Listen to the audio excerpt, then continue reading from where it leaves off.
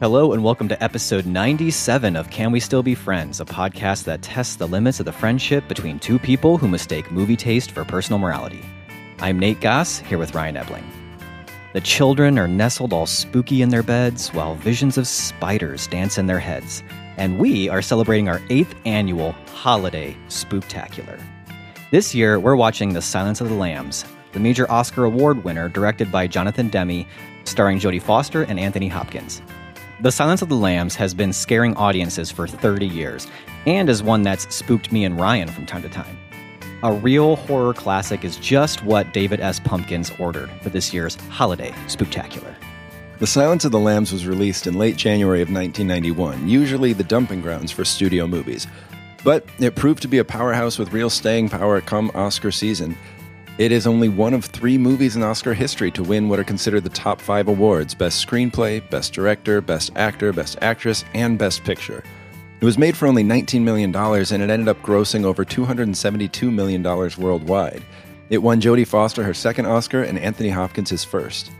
Jodie Foster became an even more bankable star, and Anthony Hopkins became a Hollywood legend overnight for his unmatchable performance as one of Hollywood's most memorable and disturbing villains. But do Oscars and tons of money make a movie holiday spooktacular material? Or does this movie need to get the hose again? Keep listening.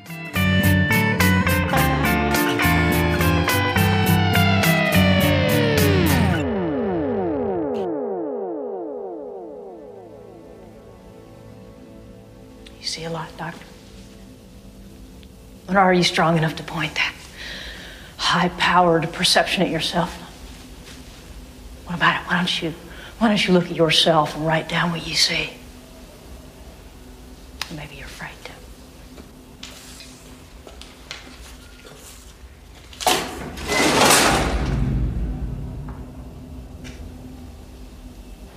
A census taker once tried to test me.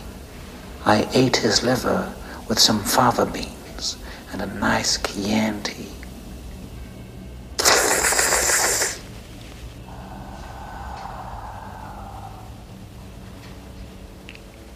You fly back to school now, little starling.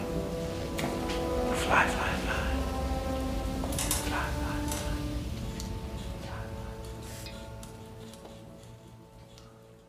That was maybe one of the most iconic lines. Do we even need to say? From cinema? Of course, Anthony Hopkins as Dr. Hannibal Lecter, Hannibal the Cannibal, in the movie we're talking about for this year's holiday spooktacular, The Silence of the Lambs. And what a spooktacular. What a spooktacular. What a clip. I feel like if you were making a playlist for your spooktacular, like of clips that you would want to have, like maybe playing on the porch of your house as the kids were coming to trick or treat, you know, just a best of the best spooktacular clips. Just scary movie lines. Yes, yeah. that's in there. That's for up there. Sure. It is. It doesn't get cut. That's for sure. Yeah. What's the Spotify for movie lines? Yeah, I don't know. I don't think it exists. That might be a market that is untapped, and we should branch out. I'd be curious to know how many copyrights and patents we have had a hand in just from people listening to this podcast and the wealth of ideas. Yeah, the ideas that we just throw out there. And here's another one. There's a free of freebie charge for your listeners. Come up with that streaming service that just plays movie clips. That would be great. And it would not be annoying at all to anyone else around you when you were like, you got to check out this just playlist. Listen to this playlist. This doesn't make any sense. And and then of course there'd be a spooktacular playlist. Yeah, so we would curate one for sure. So if you make that, go ahead and hit us up. We'll do a guest playlist, of holiday spooktacular, of tea Thanksgivings, of Christmas stuff, lines. Yeah. But we are here for the the spooktacular. Tis the season. We're not just here to give out great ideas. Yeah. For products and things. The reason for the season is scary movies, and specifically this year, the scary movie being Silence of the Lambs. Yeah. So a real all-time classic for sure. Yeah. At this point, and actually, I think a rare classic, and we'll probably get into this. That's like I can't imagine we will a horror classic, but also like a cinematic classic, like a critical classic. This is Silence of the Lambs is the first and only horror movie to win Best Picture, and it's one of only I believe 6 horror movies to be nominated for Best Picture. Really? Do you have any of the other? The Exorcist, Jaws, Sixth Sense. Okay. Black Swan is on this list, and I suppose you could say that. You and could then say it. Get Out.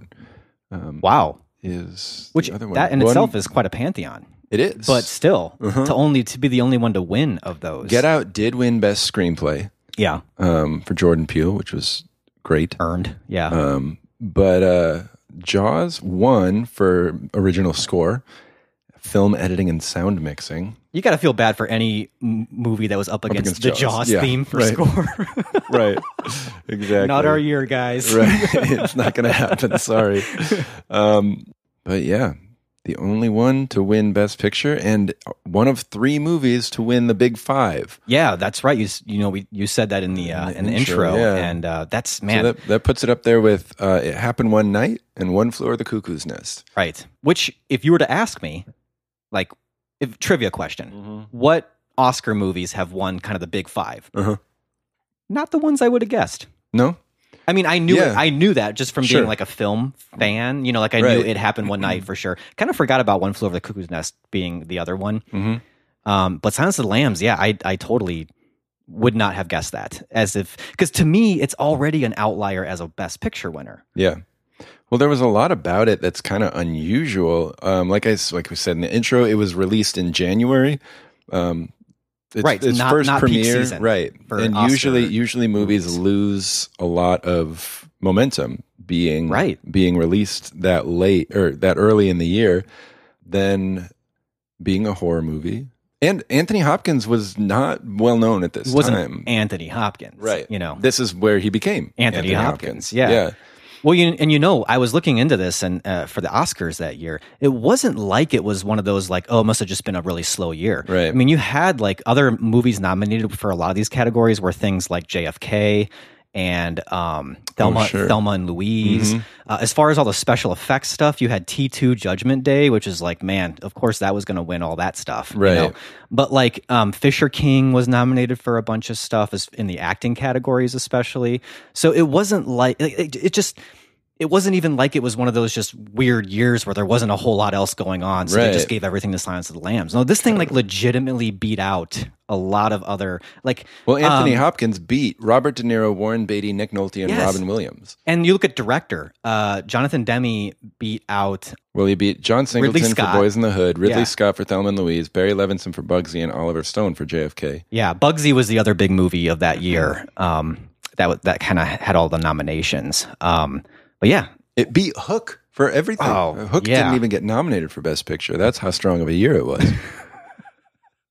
They didn't have room for Hook. Yeah, and I mean, they didn't even have room to nominate Rufio for supporting actor. Supporting actor, sure. Yeah, I mean, it would have been a stretch to say lead actor. But yeah, I mean, I guess, that's obvious. And Robin Williams, boy, heck of a year for him because Fisher King and Hook. And Hook, yeah. I mean, he was lucky he didn't get nominated twice and split the vote even further. Right. And also interesting, that was the year Silence of the Lambs. Its competition, one of its competition for Best Picture was Beauty and the Beast. Yeah, and it was the first time a feature animated film had even been nominated for Best Picture. Right. So yeah, that category was interesting that year. Well, good for the Silence of the Lambs, right? For rising above. So I guess we should talk about it a little bit. I guess we should. We're kind of like back to basics here for the spectacular. It's just the two of us. We don't have the guest, which hopefully our listeners won't think too much is lacking because we've definitely gotten a lot out of having those guests. Yeah. But for the spectacular, you have to kind of break it down to the traditions, really. Yep. And so it's just the two of us here. And so maybe we should just do our kind of traditional thing and maybe do like, first viewings and Letterboxd ratings. Does that work for you? Yeah, I'm fine with doing that. Yeah, and because it's been a while, I'll just kind of say what that means when we say our Letterboxd thing. And what we mean is letterboxd.com, we often go on and just kind of rate our movies on a 5-star scale. And so, we like to kind of talk about our first viewings and what our ratings in Letterboxd were before the rewatch, before we went back and watched it for this episode. And then we will give, sort of before we jump into our discussion, a baseline. This is kind of what we're feeling rating-wise now after the rewatch, but before we get into our conversation. Right. So, do you want to go first? Sure, okay. I can. It was a long time before I saw this movie. I obviously did not see this when I was 6. In 1991. In 1991. But I do remember it from when I was 6. I remember. Yes. It was, everybody was talking about it. Yes. It was all over the place.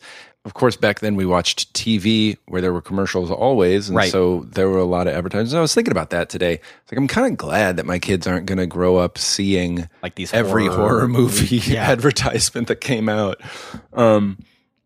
But like I always talk about, every holiday spooktacular, it's sort of the traditional gather around. We're going to tell the story of how I was traumatized in video stores. Yes, the video store story. Yes, if you go back through the 8 spooktaculars, this does tend to come up quite a bit. Yeah, but this one, I just remember the poster, the moth with the skull, and the I think it's Jodie Foster's face. It's just spooky. That poster was just always around when you were a kid. Right. Especially in that aisle. Yeah.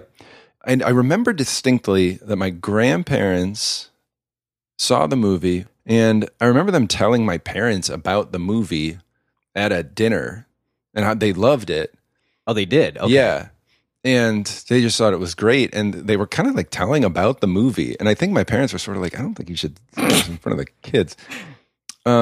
Which it's kind of funny for me to imagine someone saying like, this is such a great movie, and then trying to explain it. Like, yeah, what's so great about to my this? extremely conservative parents. Right. My other early memory is I went to summer camp when I was 8, and it was the worst experience of my life. I was not cut out for summer camp. I was a super homesick kid. I hated it. Compounded by my counselor, who thought a great idea would be to tell us the story of the movie as It's not really a ghost story you tell around the campfire. It's just a disturbing, horrible story. And so we're all laying in our bunks. I'm trying to not cry because I miss my parents. And you're 8. And fall asleep. And I'm 8. And he tells us... Did you have to explain like what cannibalism even was? I don't know. At 8 years old, I don't know if I think it's not a big explanation to say... He ate people. Right. But I don't remember everything he said, but I do remember he told like the detail of the story of Hannibal Lecter's escape. Oh man, so you're at a summer camp thinking about a guy cutting off someone's face, escaped. Right. And then I didn't watch the movie then either when I was 8. I didn't go home and say, I've heard about a great movie that I think we would all really like. And it wasn't until I was an adult. I don't even know. It was just, I haven't seen this. It's a big, important movie. And I watched it and I was genuinely scared. Like, I was like, I watched it sort of being like, okay, I'm not 8 anymore. This isn't gonna. And then I was like, because it's interesting. People seem to leave out the Buffalo Bill storyline. Yes, when they talk about this movie, when they remember the movie, which is actually we'll talk about this. It's the real story. It's the crime. Yeah, it's the crime they're investigating. So it was especially the Buffalo Bill stuff because I knew about the escape. I had not forgotten that. But one of the more scary viewing experiences is when he turns off the lights and turns on the night vision goggles, and so. It was a movie one of the few movies that as an adult, I was like, this scared me. But yeah, so it was just one that I was kind of making up for lost time. And it was like, oh, this is as good as people said. Yeah. And so my Letterboxd rating is, I guess it's higher than I thought it was because I wouldn't have thought this, if you just had asked me cold. But I rated it 4.5. So what about you? Interesting. Yeah, so I didn't watch it when it came out, obviously. I don't even know if my parents watched it, but it was just kind of all over the place. Mm-hmm. 2 things I remember about this movie before even seeing it is, one, the short-lived but show that I still champion, The Critic, the animated show with Jay Sherman, voiced by John Lovitz. they would just do little movie parodies, and that might have been kind of my first exposure to Hannibal Lecter. It was just a really kind of throwaway cartoon Hannibal Lecter scene, and I do not remember even what the context was. Mm-hmm. And my other exposure to the movie and Hannibal Lecter was we had the CD-ROM on our Gateway 2000 computer. This would have been like 95. Actually, it was, yeah. We had Cinemania. I don't know if you remember this. It was a CD-ROM. They used to have like encyclopedias, right. and Encarta was the big one. Encarta, yeah. And the same, I don't know, I can't remember the name of the company. They made a movie one, and it was called Cinemania. And it came out every year, and it was like a movie encyclopedia. And it's actually where I read a lot of my first Ebert reviews. Oh, okay. It's also because you could pull up any movie on the CD-ROM, of course. You couldn't go beyond that. But any movie that was on there, you could read the reviews and learn all, basically like IMDb before there was IMDb. Right. And they had, because it's CD-ROM and it's old computers, they had just a very, very, I mean, we're talking like maybe 10 movies that they would actually show clips of. And they were like 15, 20-second clips. Right. And when you were like a kid on a like computer, this is pre-internet, those videos were cool because they weren't on your TV. They were on the computer. Yeah. And so I would watch those and it clips. starts when I click it. Yes, and it starts with like, and it was really pixelated and everything, right. but you thought it looked great, Like a low-res GIF. Yes. Yeah. And there weren't that many, but one of them on there was the scene we played at the beginning of this episode of Silence of the Lambs. And even that, I didn't know much about that movie at all. I knew it won Best Picture because that was the trivia sort of in the CD-ROM, but that just creeped me out. Well, Anthony Hopkins is creepy doing nothing in this movie. But then, like you, I didn't watch it for the longest time. And I finally, this was like post-college. It was one of my catch-up movies. I'm in my 20s, just like, I need to see this movie. And the first time I watched it, I was thrown that it really wasn't about Hannibal Lecter. Right. And it threw me to the point where I don't feel like I was really able to take in what the story was actually about. I kept waiting for like Hannibal Lecter to be sort of like a bigger part of this story. Right. Watching, I kind of felt like Buffalo Bill was the distraction. And so for that reason alone, I feel like I was still spooked by it, but I was a little underwhelmed. And I think I gave it, my first rating, I think was like a 3.5 or something like that. But then it was probably just about 4 or 5 years ago, I was like, I need to just rewatch that, knowing now that it's this is the context of Hannibal Lecter in the movie. I need to watch it for what it is, because it still did win Best Picture. People still did talk about it as a great movie. Yeah.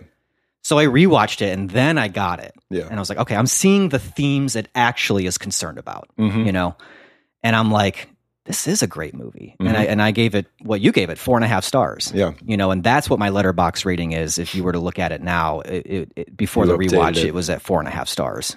All right. Well, let's then talk about the rewatch. Do things change for you? Did you notice different things this time? It hadn't been that long since I had rewatched it.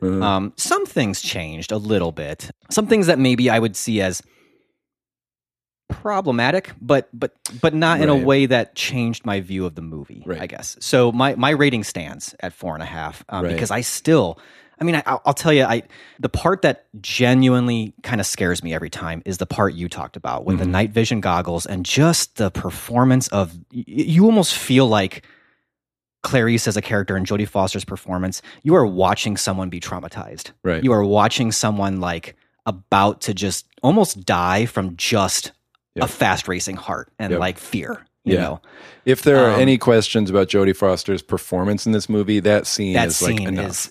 And that is, this is if you want to kind of compare it to like other thrillers or slasher flicks, of course you have women who are scared and are being, people are attempting to murder them. So that's not a new thing. Right. But I don't know what it is. There's something about that performance and the way that like the hand is just so close to her face and she has no clue.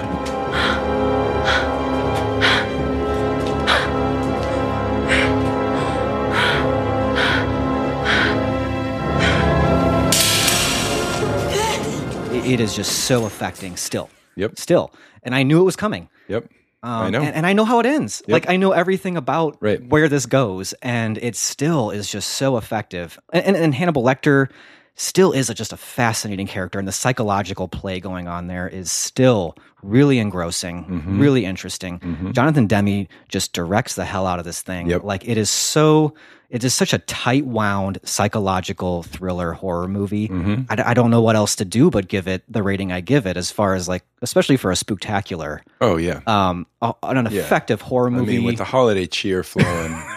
the good tidings. Oktoberfest, yeah. That's where I'm at. But how about you? How was the rewatch for you? Yeah, it was the same thing. That scene absolutely worked for me. And we Which can we were talk talking more about the night specific vision, stuff. Yeah. the last scene in the. I was going to say that was the only thing that was kind of creepy and scary to me, but that's not true. And like you, the kind of shorthand of, well, maybe you didn't say this, but you said you saw problematic things, and I think we're probably going in the same shorthand of Buffalo Bill's genderqueer identity being, and of course he's a serial killer, Yeah. is absolutely pretty bad. Yeah, I think We can talk more could about it. get deeper on that. I fully see the problems with that. Yeah. I also don't know that direct correlation. I think it's an easy one to make. I don't know if it has to be made. We can talk more. We'll about talk it. more about that in a bit. But, That's probably a whole other discussion. So that, and we do need to talk more about it because for me to say, like, it's problematic, but in any case, I still love, Great you know, movie, like, yeah.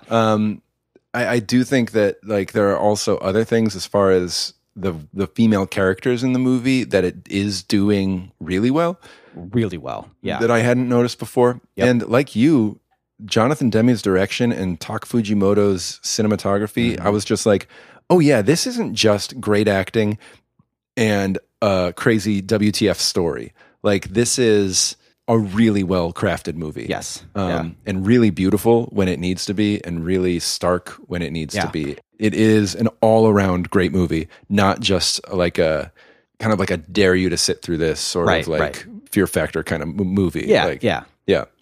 Well, and the thing is, like, you know, we kind of selected this movie because it was having a 30-year anniversary. But to me, another tie to this year in 2021 is how much is something like Mayor of Easttown indebted to Silence of That's the Lambs? exactly what I was thinking about. To the point where, like, that's Philly. This was mostly filmed in Pittsburgh, Right.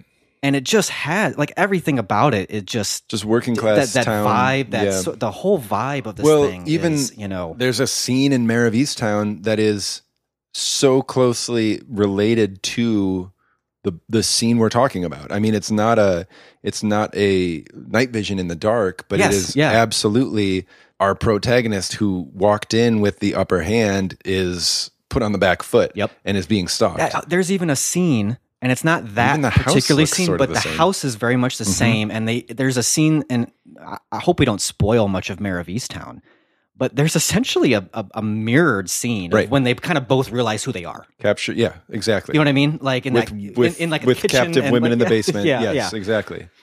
Yeah, if that wasn't an homage, then it's plagiarism. Right, But right. Still very well executed in Mayor of Easttown. Yes, that's exactly what I was thinking. Yeah, and I don't want to downplay. I mean, Mayor of Easttown, I enjoyed that show. It was Yeah. a good show. Kate Winslet did a great job as well. Yeah. But I was just like struck by that. I hadn't, because the weird thing to me is I watched all of Mayor of Easttown and never made that Didn't think of connection. it. Right. Until I watched Silence of the Lambs, and I was like, Exactly. how could I not have Same made thing that for me connection? too. Yeah, yeah. So yeah, I mean, it's in just in the craft of it, it's a movie that stays fresh, and then also in the way that its influences are still seen as sort of groundbreaking. Like Mayor of Easttown is sort of a groundbreaking sort of show. Like there were things about it that people saw as fresh. Well, I and think, new, and this is maybe sad, is that it's still groundbreaking to have a female protagonist who- in a sort of psychological thriller right, horror movie who's actually strong and competent and, Right. and knows complex. what they're doing. Yeah. Yes, knows what they're doing. Right. Yeah.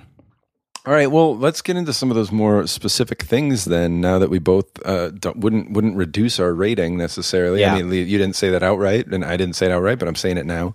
That you would not reduce it, or- Necessarily, yeah. Like on the rewatch, I'm still probably at a 4.5. Yeah, I think so too. In probably different ways than it was before. Like I think in Yeah, some I ways agree. it maybe dropped a little bit, but then in other ways it rose. Yeah, because I think there was a part of me that understood having a woman in that position in a movie like this was sort of a innovative thing for the genre, even in its time. But it's not just let's put a woman in this role, but do the exact same thing. Right. The way that Demi really seems to have a grasp of what it's like to be a woman in a male-centric world and environment. Mm-hmm. And it's not just in the obvious stuff of like the way the insane people. Right. It's not just the way the criminals treat her. It's the way the entire and so there is this like baked in sense of dread. Yeah. Even when there's nothing really going on. From the beginning, feel a sense of danger for Starling. And loneliness and isolation. You know, and there's a reason she's like running alone. That's how the movie opens. Mm-hmm. All these other men are training together. Right. And of course, there's other scenes where she is with those men and she's holding her own, but, you know, there's definitely a tension there. Yeah. And it's not just something she's imagining. No. You are seeing the way they look at her. The way that, and it's not just a gaze of like a sexual thing. It's also a look of like, what are you doing here? Exactly. You know, it was, that's one thing that I noticed this time. The various ways that a woman is put in danger, even by the men who see her talent and see her potential and see her ability, they all look at her more or less the same way. And I again, like you, I don't know how I didn't notice this before, but when the camera is shooting from her point of view, which it does a lot. Yeah, it does. Yeah. The men look directly into the camera, mm-hmm. or anybody, because I think her friend, whose name I don't remember, but she's played by Cassie Lemons. Yeah. Who ended up directing a couple other movies. Like she directed Eve's Bayou and Harriet. Yeah, has quite a career in her own right. Yeah, even though she has a few lines here and there. She's got a pretty small role, but important role. Yeah, for sure. Which I want to talk about in a little bit too. That even before she encounters any quote unquote psychopaths, she is looked at and scrutinized and leered at and condescended to. Right. It's really interesting that when she is waiting to be let into the row of cells, the camera pans across the room of men who are there to quote unquote protect her and let her in. And at least two of the three men kind of leer at her. Well, this is after she's already actually been kind of harassed by the guy who's the director of this asylum. Dr. Chilton. Yeah, I mean, he's straight up kind of sexually harassed her verbally, saying, we don't usually see them, they don't usually look as good as you or something like that. Yeah. I don't remember the exact line. That's already happened. Right. But you've got Barney, played by the great Frankie Faison, who is there looking out for her, and and it's you've got that difference to know that there is a man who is there and sees the danger she's in. And Hannibal Lecter, actually, he sees her, and whether it's a matter of he's playing a mind game where he knows that she feels threatened in her world outside of him, mm-hmm. that he can play on that and sort of gain a sympathy with her, or if he genuinely does just see that and kind of finds this human connection with her on that level. Which might be both. Probably is, Yeah, so that just continues throughout the whole movie and culminates in the night vision scene where that's really the only other time we get a POV. Because another thing I noticed was when Lecter's talking to Clarice, he's looking directly into the camera. And when Clarice is talking to Lecter, she's looking slightly left of camera. We're not getting anybody's point of view other than Clarice's until we are stalking her. Wow. Yeah. That's really interesting. Yeah. But it also is not often that we as men get to experience that in the movies, right. Get to kind of experience it on that level in a way in which, and this is something I really want to talk about, is of course, we as men have plenty of experience watching, especially if you watch horror movies, we have experience watching the fear of a woman being assaulted or a woman being chased. I mean, you look at even just like the Drew Barrymore opening scene in Scream or something like that. Right. We that's not what I'm saying we don't have experience with. Right. But to basically have that in the movie as sort of like, this is the genre. The genre is a man will stalk and kill these women. Right. But then to add on to that this is not the going to be horror. Yes, the daily horror. And then to add on to that, though, in a sort of optimistic way, as far as what the movie is doing, is the way out of this is not going to be a Prince Charming saving a damsel in distress. Exactly. The way out of this is she is going to have to do this on her own. She's got the guts to. She's got the fortitude to handle it. in her absolute terror, she's still able to handle it. And then I also think, and this is where I want to talk about Cassie Lemons again, she doesn't have a large role, but she plays a major role in that she is the only other person working through with Clarice the evidence they have. Other than Hannibal Lecter. Right. But yeah. But she is the only other person who's there piecing it together with her. Yeah. Clarice, doesn't this random scattering of sight seem desperately random? Like the elaboration of a bad liar. Ty Hannibal Lecter. Desperately random. What does he mean? Not random at all, maybe. Like there's some pattern here. Yeah, but there is no pattern or the computers would have nailed it. Or even found in random order. Random because of the one girl. The one he weighted down. Frederica Bimmel. Right. From Belvedere, Ohio. First girl taken, third body found. Why? Well, she didn't drift. He weighted her down. What did Lecter say about the first principles? Simplicity. What does this guy do? He covets. How do we first start to covet? We covet what we see. Every day. Hot damn, Clarice. You knew her. So it's two women and one black woman on top of it doing what the rest of the men in the agency couldn't be doing. Yeah. Like couldn't figure out. Yeah, and this is something that I don't want to take credit for saying this because it wasn't something that I thought of, but I was watching a special feature on the Criterion, and I apologize because I can't remember the critic's name who was saying this. Maitland McDonough? Is she on the Criterion? Is that...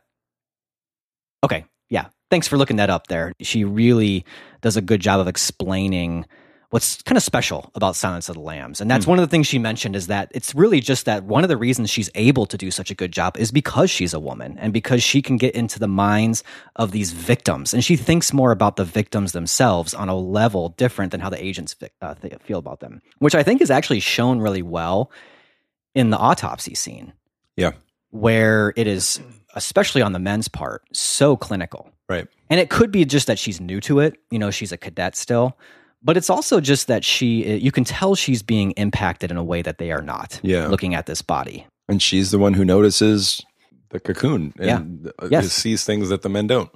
That was another theme I noticed, you know, thinking of that autopsy scene where I feel like Demi is kind of playing with the audience in a way that's saying, we look at these serial killers and think, how messed up are these people? Right. And how grotesque. You know, this person eats bodies. Yeah. And this person is making a skin suit. Right. And it's grotesquerie of the body. And I think he's kind of asking, but isn't it also just a little perverse how numb these agents are to the exact same type of brutality? That there's a sort of desensitization these serial killers have to the human body.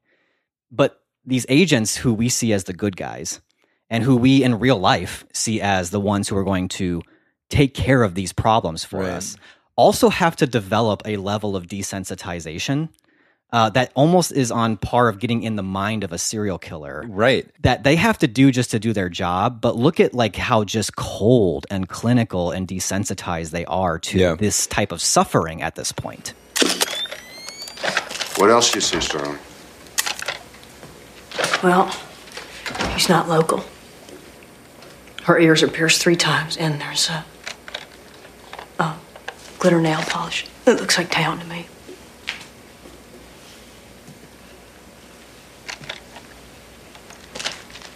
Two of her fingernails are broken off, and there's dirt or grit under them. It looks like she's tried to claw her way through something. Ray, get pictures of her teeth. We'll fax them for missing persons. Right. And look at how bad it makes them at their job because they're focused on getting in the mind of the killer and Clarice focuses on getting in the mind of the victim. True. Very true. And she seeks to understand the victim as a way to understand the pattern. And that's where she finds, that's where she's able to crack it. And which is really interesting because I don't know how much you know about sort of the history of Hannibal Lecter in the movies. But like Michael Mann made Manhunter. And I don't know if you've seen I watched it for this episode because I wanted to know like this was I kind of wanted to know sort of the evolution of Hannibal Lecter.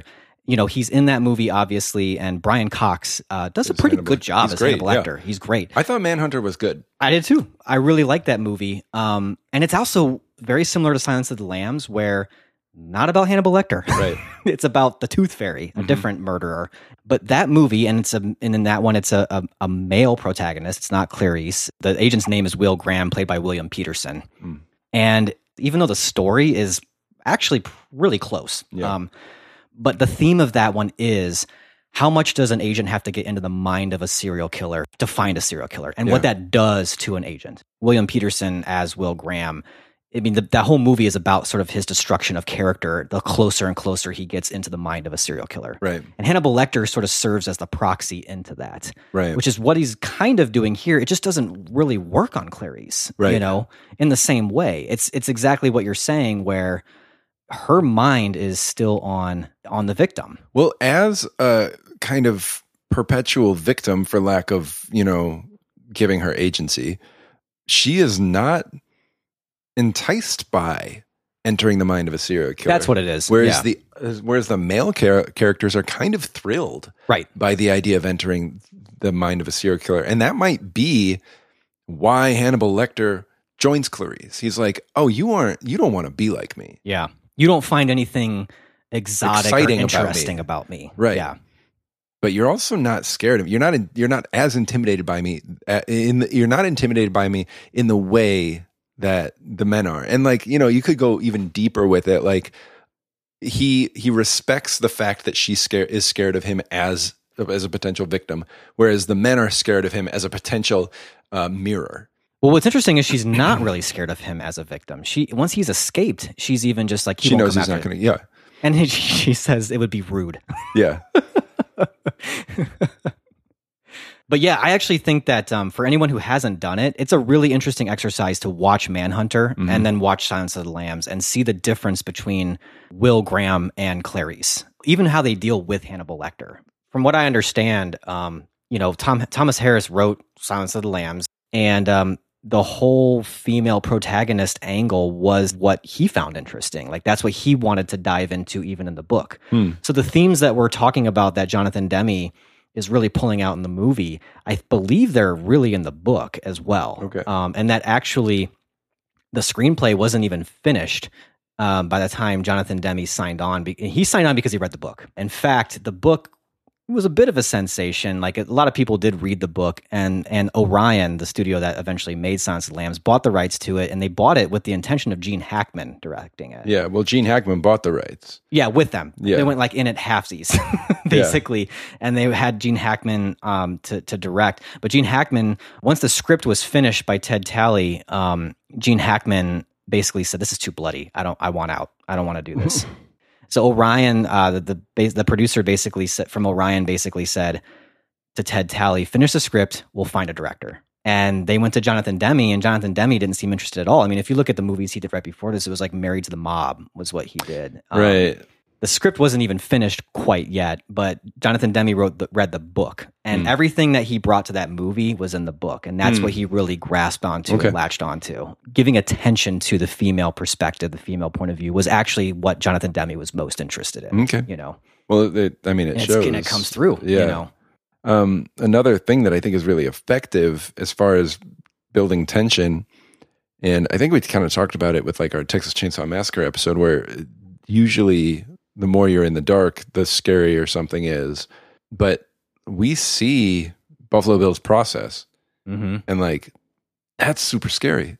Like, you know, we see a whole lot of it, and that just makes it so much worse. And so this might be where we should get into Buffalo Bill. If we're both talking about what we might find problematic about this movie, it centers around Buffalo Bill as a character, and specifically the queerness and in the, because it's kind of a nebulous, just deviant, like deviance. Right. It's a gender identity. If it's not certain whether it's a sexual identity. They do say in the movie that he thinks he's a transsexual, but he's not, or something to that effect. Right. So the movie does make a point of saying he's not trans. Right. But yeah, there's definitely some gender themes being played with there. Yeah. So, and of course, he's the serial killer. in Right. the movie. So that can be problematic. Anytime you have a serial killer, as an audience, you're going to profile Right. that serial killer, and you're going to sort of look at sort of what is it that makes this person do what they do. Right. And the movie, what I think is problematic is that it doesn't really clearly spell out that part of what he's doing isn't directly connected to the killing that he's Right. doing, even though it does in a way actually spell that out in a conversation between Hannibal Lecter and Clarice. That it's not connected? Well, he says something about being transsexual, and she says there is no That's clear, right. there's no clear line between being transsexual and acting out in violence. Right. I might not have the wording correct. In fact, we'll probably just play the clip. Why does he place them there, Doctor? The significance of the moth is change. Caterpillar into chrysalis or pupa, and from thence into beauty. Our belly wants to change too. There's no correlation in the literature between transsexualism and violence. Transsexuals are very passive. Clever girl. You're so close to the way you're going to catch him. Do you realize that?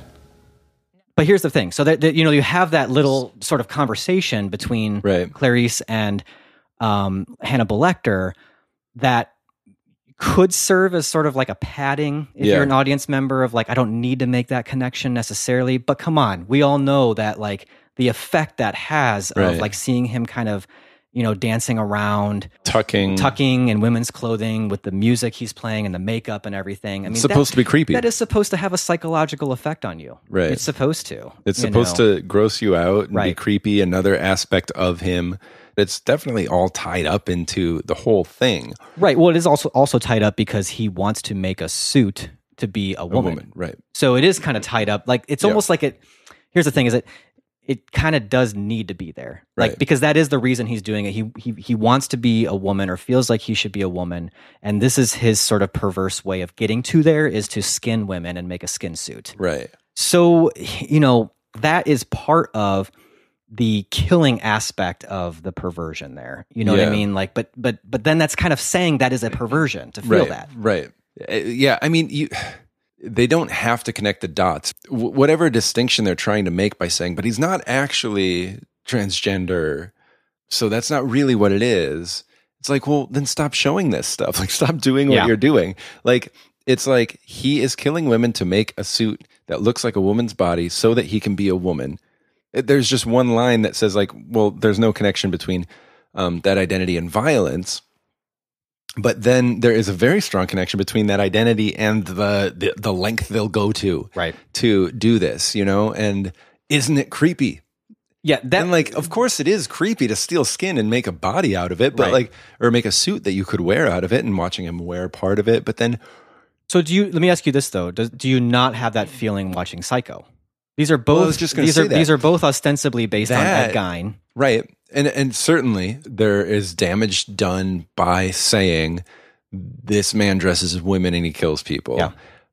But I think Psycho is much more about the connection to his mother and like Yeah. the abuse of his mother making him hold on to her rather than this guy wants to be a woman. Yes. Yeah. Like this is a transgender person, and if you're perverted enough to be transgender, you're perverted enough to be a serial killer. Right. There's in Psycho, it's more of a sort of Freudian kind Right. of like Exactly. a mother connection. Now, is could it possibly have a similar effect that somebody who already has bias against transgender people is going to like file that away? Sure.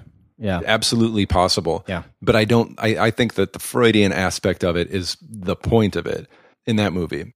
But I also wouldn't tell a person who is transgender who watches Psycho and says like, oh gosh, look at how they're vilifying people who are like me, and tell you like, well, no, actually it's a lot more about that. Like, Well, and that's- it's like, well, yeah, of course. I can see that. Whereas I feel like Silence of the Lambs is much more clearly drawing that connection, because there doesn't seem to be anything other than he wants to be a woman, and saying, oh no, he doesn't feel like he's a woman like a transgender person. He just wants to be a woman like a psycho. Like, is just sort of like a really strange distinction to make. It's a hard thing, and this is because the thing is he is psychotic. I mean, you Right. don't make a skin suit without being psychotic. Right. You know? And, you know, the movie is telling you this is why he wants to make it, because he wants to be a woman. And his psychotic mind is telling him, this is how you do it. Right.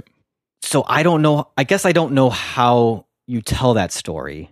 Like, you kind of do have to show this person wants to be a woman.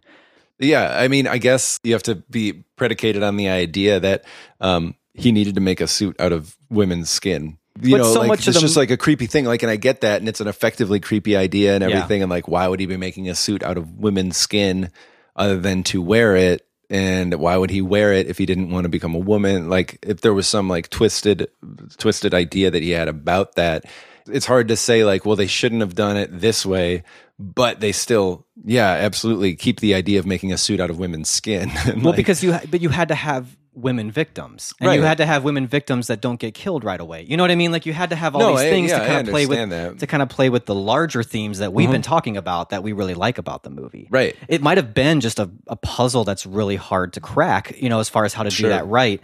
And that is not me excusing it, especially if there's someone who's transgendered listening and they feel that that's what's happening. Because I do think that the movie is also playing into a lot of what you saw in that early 90s time. Yeah, where, for sure. Where it was just shocking to show that. Yeah. You know, like Crying Game, for instance. Exactly. Like, that was the shock. The shock was that this person was transgendered. Right. You know, and there wasn't really much more to it other than that. Right. You know? And can you imagine being a guy and being tricked by a Yeah, by a dude? and that exact trick isn't what's happening here, Right. but it's There all is part of this. different- It's all part of this pop culture moment, Yeah. where that's about as deep as the trans life was shown. You know, Right. and so I very much understand how that is problematic, and it is problematic. I think that in Demi's mind, he thought he was kind of covering his bases with that sort of clinical Right. line Right.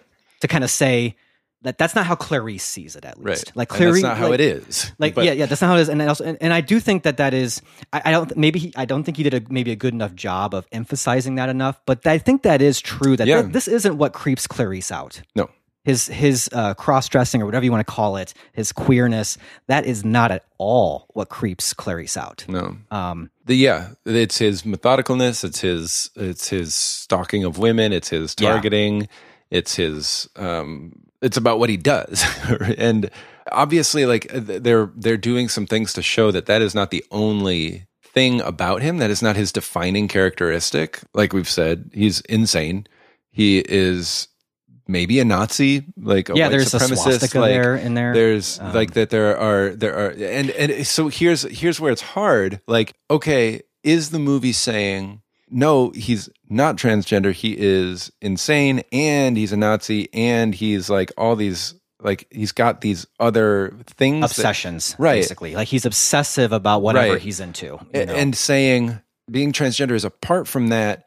Or is it inviting being transgender is as messed up in the head as being a Nazi and as being a serial killer and like blah, blah, blah. And I think given the history of movies, given the time that this was made, that was sort of part of it. And in hindsight and seeing what Demi was doing and the way that this movie sees women, you could say like there is some understanding that would invite this sort of dissecting and parsing of the sorts of ideas.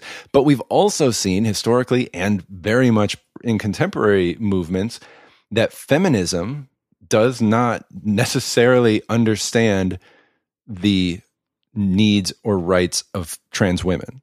Right. And so like to say that a movie sees women does not equate their ability to see transgender Totally. women. And I agree with that entirely. And part of it might be that I'm trying, and I'm not going to speak for what you're trying to do, but what I would, my inclination to do the separating that we're like kind of doing is to say, but I still really like this movie, you know? And it feels like as a straight man, I'm able to watch this movie and enjoy it and say, oh, I don't like that, but I'm still going to really love this movie. Whereas other people, and especially transgender people, would watch this movie and be like, there's no way I can like this movie because of this aspect of it. Well, and here's the thing is and this is where I'm just going to have to plead ignorance on this and say if there are listeners out here who can speak to this experience, I would genuinely want to know. Because I find what often happens when I'm a white guy watching these things, I watch it and say, boy, if I was that identity, I'd be offended right now. But then a lot of people who identify as that are not offended. Well, you know what I mean? Because you cannot generalize. Right, exactly. Yeah. And so I actually don't know if this is an actual controversy or if it's something that like a lot of people like me watched and said, boy, this sure does seem like it should be a controversy. Yeah. And here's the thing, and we've pointed out ways in which I do think that there's these problematic aspects to it. Is it something that's mean-spirited, or is it something that was just handled clumsily? Right. I think the distinction that you're making between like mean-spirited and maybe clumsy and certainly aged is probably an important one. One thing that you could watch is there's a documentary on Netflix called Disclosure about kind of the history of trans portrayal in Hollywood and the experiences of trans actors. And in the pantheon of movies that link trans identities with violence, there's a way that Silence of the Lambs fits right in. Yeah. But there's also ways that this movie is dealing with issues outside of that frame it a little bit differently than maybe one of like, Brian De Palma's movies where, Michael Caine just dresses a woman and kills people. Yeah. So to me, that's why I can watch that scene and be deeply uncomfortable with it as a portrayal of a ostensibly trans person and the easy link to violence that people could make and the easy connection for a trans person to just be like, well, there's another example of why people don't see me as a whole person. Right.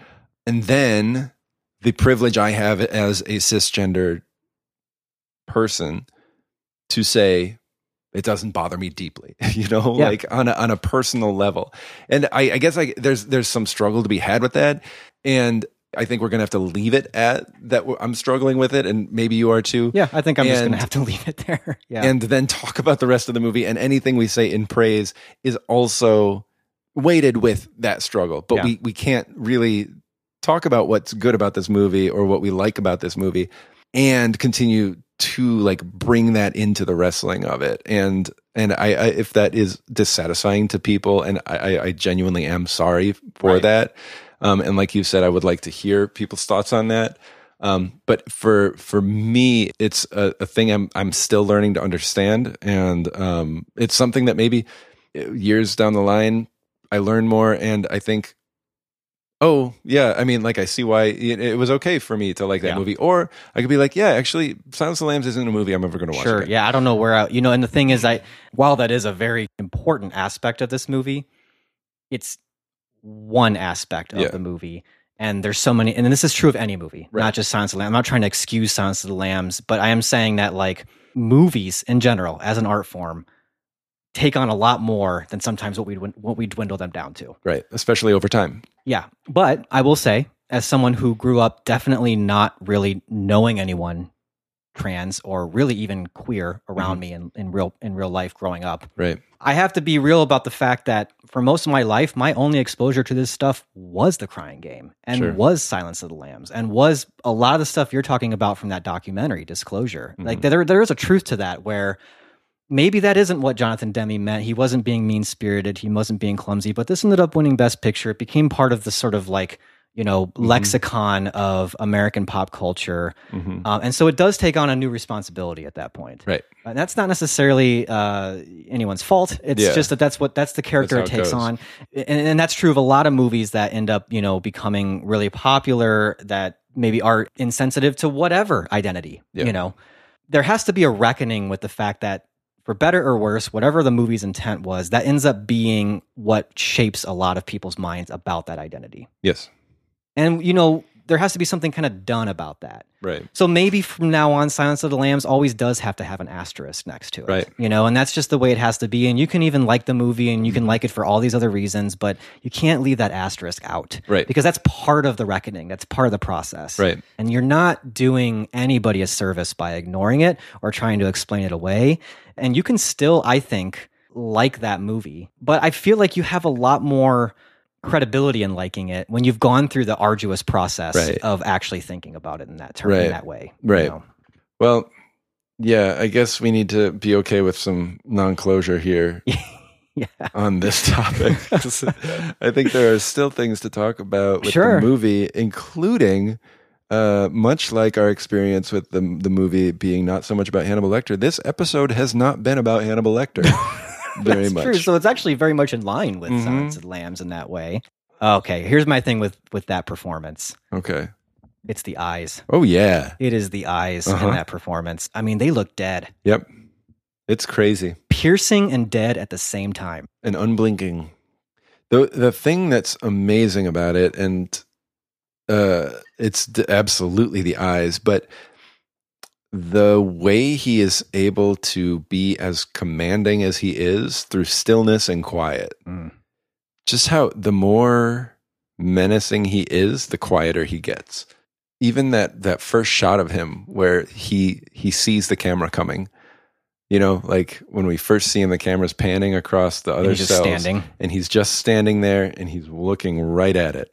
I do want to give a shout out to Colleen Atwood, who's the costume designer here, because it's a prison suit. There's not much you can really do with it. Right. But they made a choice in there that they were going to make that prison suit look like it was custom tailored for him. Like it fits, and the t-shirts on him fit really well. Yeah. And she said that was just a psychological thing we wanted to play on the audience, that this was a person that even in prison would find a way to make sure he looked good in a prison suit. And I just and that they tried they tried all sorts of different suits in orange, and then they figured out orange wasn't going to look quite right on Hannibal Lecter, so they went with the blue and then the white t-shirt. Yeah. And it's just it's a full package, I feel like, with Hannibal Lecter. And every scene he's in, you could break down what is he doing as an actor here. You know? And one of the ones that just really blows me away, and it's one of the more gruesome scenes, is when he's just beating Jack Napier. Is that the actor's name? Yeah. Who plays just a guard, but the camera's just on Lecter the whole time, and blood is splattering. But the faces he makes, there's sort of an emotion of like shocked by what he's doing, but then also taking some pleasure in it. It's all in the face, and every hit has a different sort of facial expression that's very, very minute. And it's creepy. Then the shot after is one of the most like disturbingly beautiful, when he kind of stands and just kind of waves his arms slowly. Hand over, the elegance to it. Right. That this was almost like to him a dance, you know. He appreciates and aspires to the process of elegance and beauty. And the scene you're describing, there's nothing elegant or beautiful about it. And it's where like those emotions are coming through, but then afterward, like the sereneness he feels. Yeah. You want to think of a psychopath as being other, they're not like us. Yeah. They're nothing we would ever want to aspire to. You wouldn't want to be like a serial killer. Which is where Buffalo Bill is like, right. That's kind of, and Hannibal Lecter is almost in this camp where it's like, well, I mean, he's cultured up. I mean, he's very cultured. He's very intelligent. These are the kind of characteristics that we all aspire to. Yeah. We all want to be educated. We all want to know the finer things, and be kind of the smartest person in the room. Yeah. And also just, we want to be someone who always seems like we're in control, and that we're always calm under pressure. There's nothing maniacal about him. Like you said, he's just very calm. You know? There's no mania in it. Yeah. It's just, it is unlike any other scary performance. Really, but it sort of set a template. Like I think you've seen that. Is that since? Yeah. So I'm trying to think. When did Seven come out? Seven came out in 1995, and I wanted to talk about that. Yeah, because to me, there's a lot of similarities between Kevin Spacey, right, and what Anthony Hopkins is doing here. Yep, absolutely. I don't know that we have a whole lot more to say about Hannibal Lecter, but I just, it was really great to watch this after seeing The Father that he just won for, and just really appreciating everything about Anthony Hopkins. Like he's just such an amazing actor, And that's interesting because I haven't seen The Father. Really underseen, amazing movie. I have it at home from the library. It is so good. Maybe going to watch it last night, but it's interesting that he is so quiet in this role because he is kind of a big actor in other stuff. Like he's not afraid to yell and go big with his emotions. Yeah. And like I think of King Lear and some of the other like Shakespeare performances he's given. He goes very big. He goes for it. Like he's not just one of those sort of quiet actors. So that makes it all the more of an amazing performance to know that this is not the only thing he does. he can be an incredibly warm person. He can be Yeah, incredibly caring, and he's just so complex. It was interesting to read. This was the movie. He took it saying, if this one doesn't work out, I'm just going to stick to theater. Because he hadn't really found a way in through TV and movies until this one. And then it was like, well, that's it. I'm just going to, toss off one of the most iconic performances ever in movie history. This one doesn't work. That's not even a main That's role fine. in the movie, but Right. I'm just going to kind of own this steal the movie. show. Yeah. So speaking of Seven, would you consider Seven to be a horror movie? I when pushed, maybe, but I guess I don't typically put it in the same camp as It's certainly disturbing. I don't think of it as like my October Spooktacular watch, No. I mean, that movie was pretty chilling when I watched it. Yeah, You know. absolutely. It is horrifying, but is it a horror movie? And I guess what I'm getting at is, Why is Silence of the Lambs a horror movie, or is it a crime thriller? It's all those things. I think that more in the vein of Hitchcock, really. Yeah. I mean, how much do you consider Hitchcock horror? Right. Or how much do you consider it just sort of suspense, thriller? Right. But I mean, Psycho, I would say, is a horror. But then you add in, and then I think it's the same with Psycho. I think it's really just the content of what these killers do that make it horrific. And it goes there, I guess. Like the movie goes into the more grotesque body horror type stuff. And Silence of the Lambs is not really that afraid to go there. But at the same time, it's not what horror in the early 2000s ended up doing, which would have shown us the scenes of him killing and mutilating and everything. And I guess I do consider it a horror, but I'm trying to figure out why this one I would say is pretty undeniably a horror movie, whereas Seven I would not necessarily say is a horror movie, even though it is very disturbing and very chilling. And so I'm just wondering if it's the way that Jonathan Demme made the movie. Is it? I think part of it is the performance of because just genuinely, anytime Hannibal Lecter's on screen, it's scary. Scary, yeah, yeah, you're right, yeah. And so the number of scenes that are scary, yeah. So we've gone a lot of different directions with this conversation, but given the different avenues we've explored, do we kind of end up at the same spot we were at the beginning? Have you changed your rating at all? Is there anything that's changed your mind at all about the movie or anything? It doesn't really change my rating. Yeah. I feel like it was helpful to take some of these things that were kind of just like cluttered ideas and thoughts in my head and kind of knowing there was these issues that needed to be talked out a little bit more. I just feel like I processed a lot. Yeah. I mean, how about you? Do you feel like I don't think we so. talk about our ratings. Like, does your rating? I don't think my rating changes as like a movie, but it's one that I would, it's one of those movies that I don't begrudge its place in cinematic history. I don't dislike the amount that I appreciate and enjoy the movie, but it's just, it's just one of those things that you file away as like, an asterisk, like you said. It's also like, we don't know how universal we can take this. Like, this is my rating. Exactly. I don't think it should be necessarily everybody's rating. It's one of those things that like, is this a statue that has to come down, or is this a statue that needs a plaque? Sure. An additional plaque, right? Right. And I guess for me right now, tonight, sitting here, October 2021, I'm saying Spooktacular. I'm saying this is a movie that might need a plaque. Right. Yeah, I think that's kind of where I'm at as well. Now, but who knows? For the Spooktacular. Yeah, who knows in the future. But that's the beauty of the Spooktacular. The Spooktacular, yeah. It's the magic of the season. Exactly. Everybody's got the chance to change. In the season and be scared about it. Oh, yeah. If we were feeling totally at ease, it wouldn't be the holiday. No. But I think this has been, if nothing else, a highly successful holiday Spooktacular. Of course, yeah. Is it time to kind of wrap this one up? We should wrap it up. Put it in the, Yeah, put the pumpkin by the curb. Right. Take the tinsel and move it to the turkey. Because we got another holiday coming up. We do have another holiday. So we're kind of best buds here, I'm assuming. I think so, yeah. We're good. I'm fine with that. Okay. Why don't we shift gears a little bit and talk about the Hanks. The Hanks. Third T. Hanks giving. But let's talk about what T. Hanks magic we're going to be witnessing next month. This year, we're going to celebrate a different aspect of the Hanks. There's than so many. Maybe we have, right? I mean, where do you start? I mean, obviously, I guess we you start started with acting. Right, You know? yeah. And this is still in there a little bit. Yeah, absolutely. But this is also the feature film debut of his screenwriting and directing. Oh, he wrote the movie, He too? wrote and directed the movie we're about to tell you about.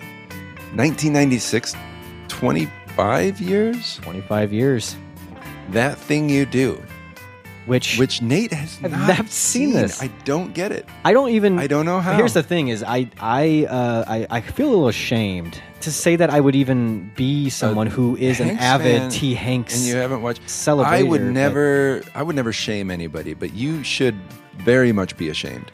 I have no reason. That's the other thing. No, I know. I have no reason to have not seen it. It seems like a movie I would very much enjoy. I think you will. I think you will. It seems like a feel-good movie. It's one that people love. You know, like it's not one of those that's that people think of and think, oh, that's kind of lesser Hanks. You know? Right. I don't think. Yeah, I don't think it holds a dear spot in a lot of people's hearts, like most Hanks does. And of course. And I just never saw it. And I'm sorry. This is going to be like a penitent watch. You know. Oh, I want you to enjoy it though. Okay. I mean, so Hanks wrote and directed, I'm guessing produced. It was put out by his Playtone production company. It's a real passion project. A passion project, yeah. I think it is a story he really wanted to tell and kind of explore. It's a fictional story of a band in the 60s who is kind of experiencing fame or trying to experience fame. So Hanks is in it, but he's not the star. Tom Everett Scott, I would say, is probably the star. Ethan Embry is in it. Steve Zahn is in it. Liv Tyler, Charlize Theron. No reason I Giovanni have not Ribisi. seen this movie. Music, and I will say this, the movie probably would have lived and died by the music, because if you're going to write a movie about a band that it breaks big, you've got to have music that would break big. And I know the song. Music written by Adam Schlesinger of Fountains of Wayne. I won't say much more about what I think about Hanks here, but this is an exciting this is an exciting watch. I am very excited to watch this. I'm excited. This has T. Hanksgiving written all over it, and it's not just because it's got Tom Hanks all over it. Yeah, I mean that is there's why. a whole lot. That I mean, it was Hanks who brought it all together, right? Of course. So it's got that. And on a sad note, I don't know how big of a Fountains of Wayne fan you are, but you have to be a fan of Adam Schlesinger's music because he's probably written a song that you are familiar with. I am familiar with the song That Thing You Do. Of course. But of course, Adam Schlesinger died last year. Right, of COVID. COVID complications. Yeah.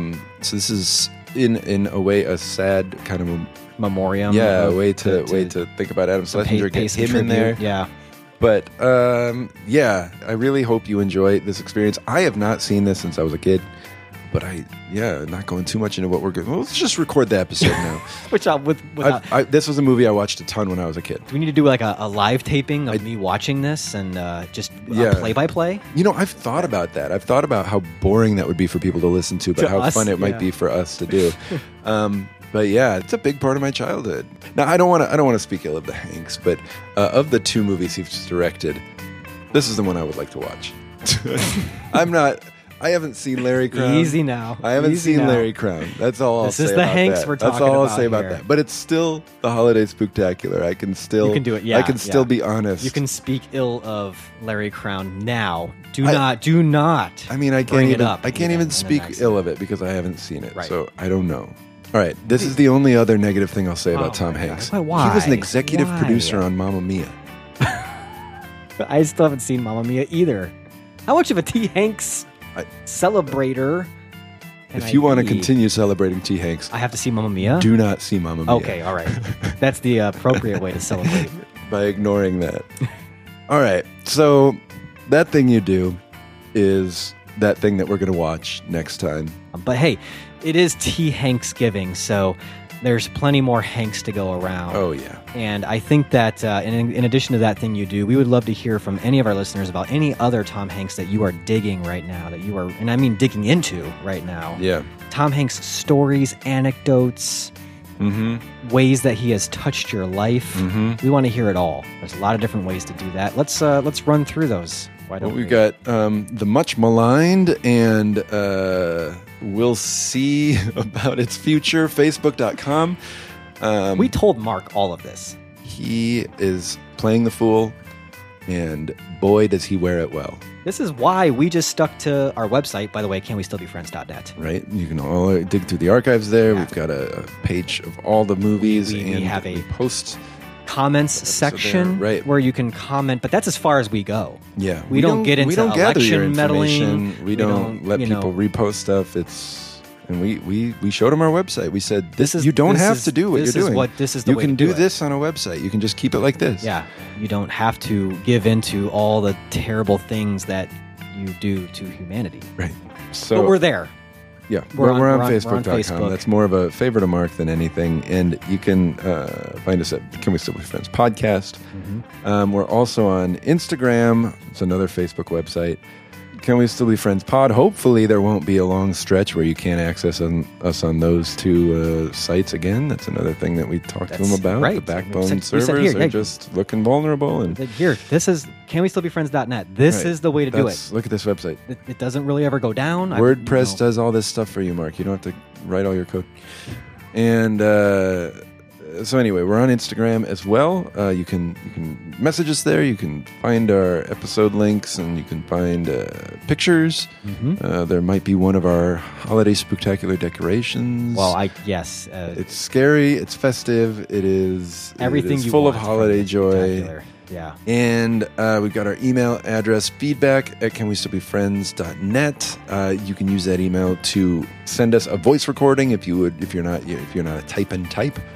But you can also leave us a voice message at our phone number. 847-306-9532. Leave that message. We'd love to hear it, and we will definitely put it in. And I want to say real quick, we had a really nice message from a listener, Tim, which I don't think we're going to put in the episode, just because it was very personal. Very personal, yeah. It was very nice. A longtime friend of mine and Nate's, and so a shout out to Tim. Shout out to Tim. I think we just want to say message. we heard you, and it touched us. It was really nice to hear. So thank you. And But thank for you the same listening. reason you don't read a heartfelt birthday card out to the party, Right. we're not gonna We'll put that. point We'll put that. But that one's for us. That one's gonna live on our mantle. Exactly. Yeah, a good way to put it. I don't know how we're gonna nail it up there on that mantle, but we'll get it there. Yeah, maybe we'll put it in an NFT, then put the frame around USB around frame around the USB with the hanging NFT. on the mantle with the. I don't know if we'll do a tack or a nail, but we'll get it there. 3M strips. It'll be up there. that way we can take We it can down. take it when down the time's out. and sleep with it. Yeah. We hope that you are have a wonderful spooktacular. Yeah, enjoy that the time with your family, freaking each other out. The candy, Be spooked, be spooky. spook others. Right. Tis the season. Tis the we can't say it season. enough. We can't say it enough. We won't say it enough. We won't. And so, so to have a wonderful spooktacular. We are very much looking forward to our 3rd annual Tea Thanksgiving. And we do hope that you will join us. We want to just say thank you for listening. And, Watch that thing you do. Watch that thing you do, and we'll catch you next month.